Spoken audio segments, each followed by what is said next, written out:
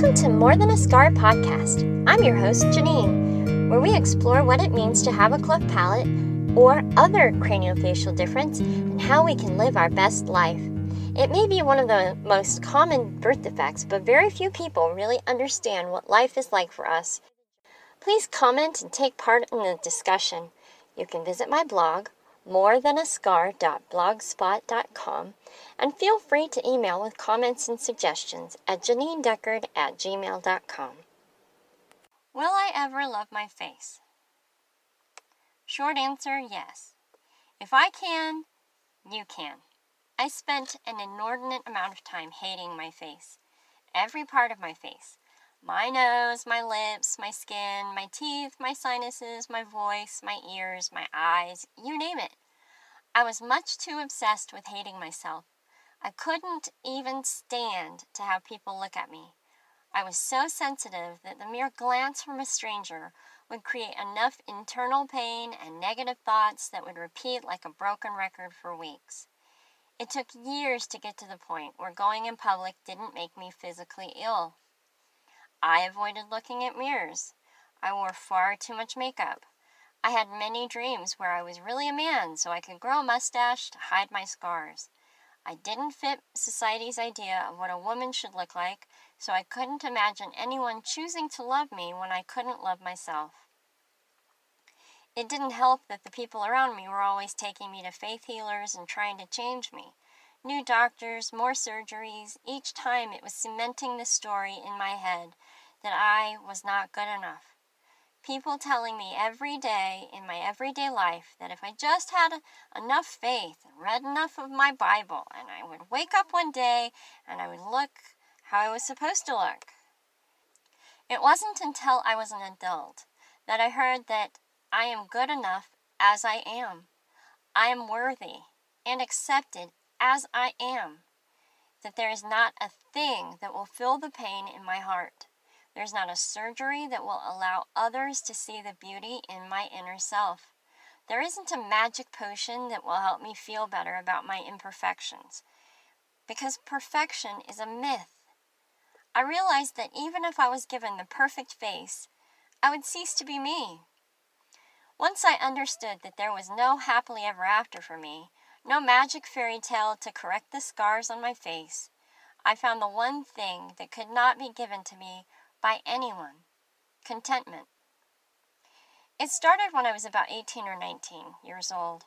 The doctor wanted to perform a Lefort procedure, where they remove the upper jaw and reattach it with titanium screws, requiring me to have my jaw wired shut for a minimum of 6 weeks. When the doctor explained that to me, I knew there was no way that was the solution to my problem. It wouldn't eradicate my scarring. It wouldn't fix the fistula in my palate.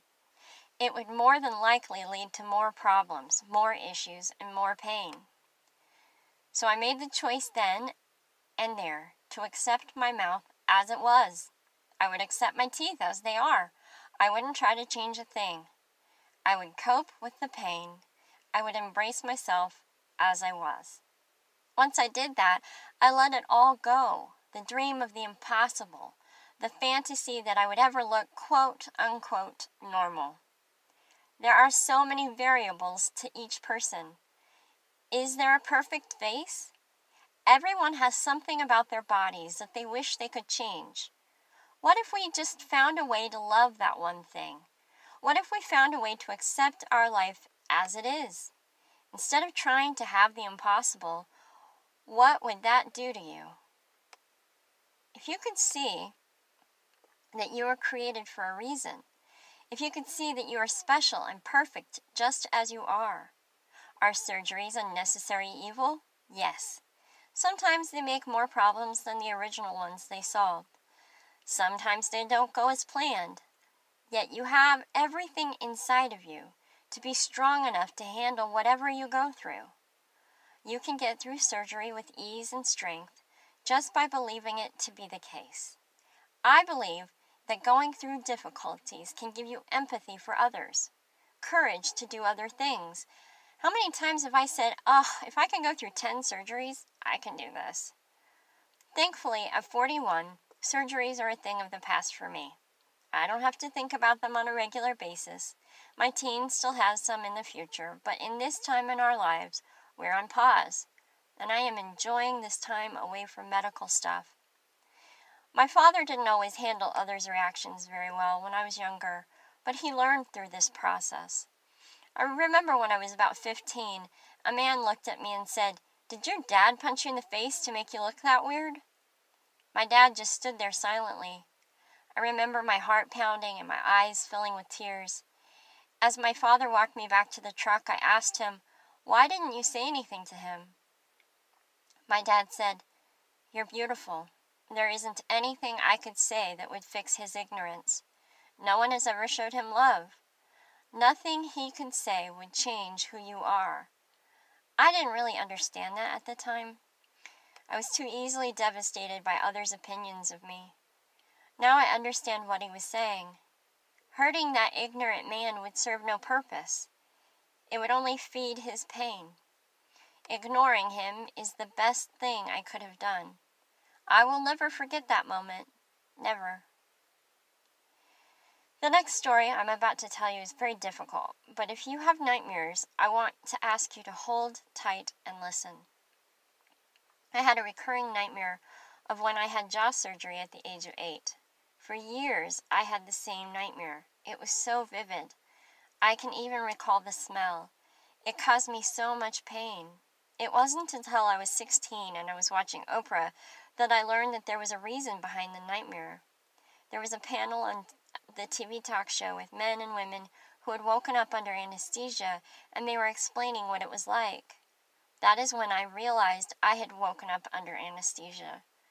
The recurring nightmare was my brain's way of trying to make sense of the memory. Once I realized what had happened, I used lucid dreaming to heal through the pain. I would control the action, and I got so good at lucid dreaming that I could wake myself up when I realized I was having the same nightmare. I haven't had that nightmare in many years. I give credit to allowing myself to feel the fear and pain and accept what had happened. When we fight pain and suffering, we just compound it. We make it worse.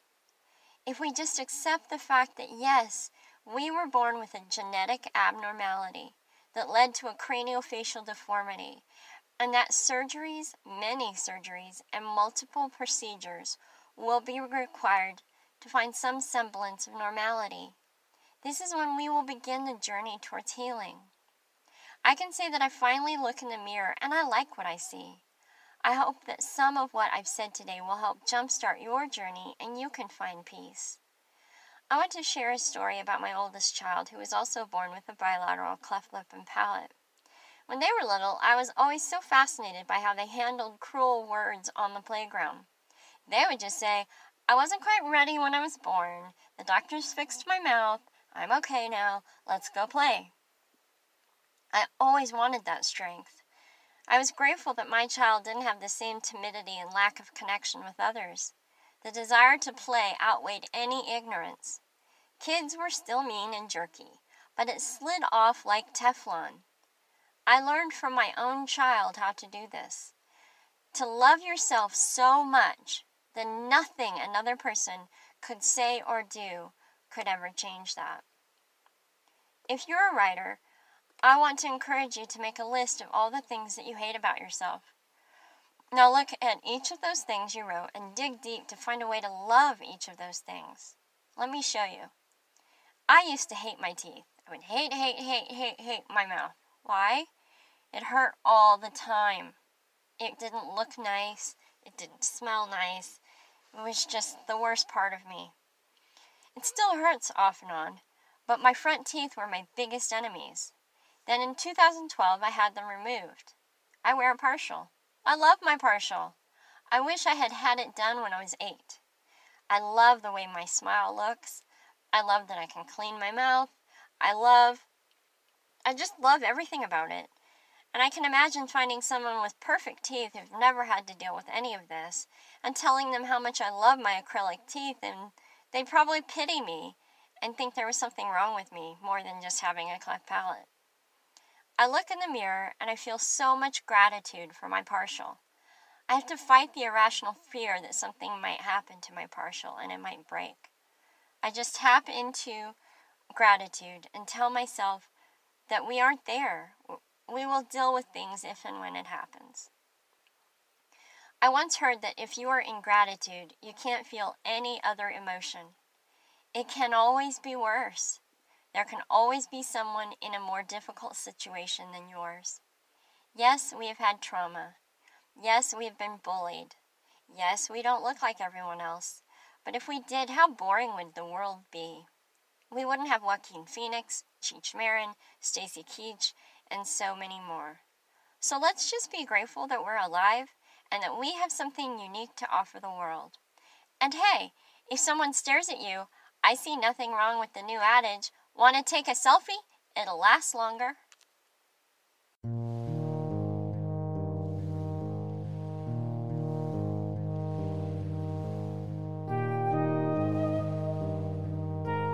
Thank you for listening to this episode of More Than a Scar.